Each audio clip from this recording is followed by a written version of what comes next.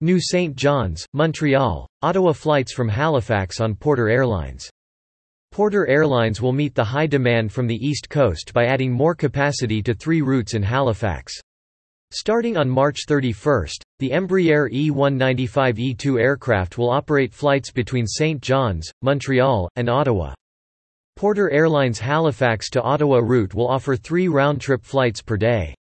St. John's and Montreal will have 2 round-trip flights per day, which will increase to 3 daily starting in May.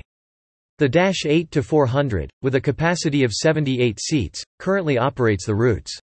However, the Embraer E195-E2 offers a larger all-economy cabin that can accommodate up to 132 passengers. Both aircraft types feature a 2x2 seating arrangement, ensuring that there are no middle seats on any Porter flight. The Embraer E195-E2 holds the title for being the most silent and fuel-efficient narrow-body jet aircraft in terms of both sound and CO2 emissions. It has obtained certification according to the most stringent global standard for aircraft noise, boasting a noise reduction of 65% compared to previous generation models. Porter has exercised its purchase rights to acquire 25 additional Embraer E195-E2 passenger jets, expanding its existing firm order of 50 aircraft.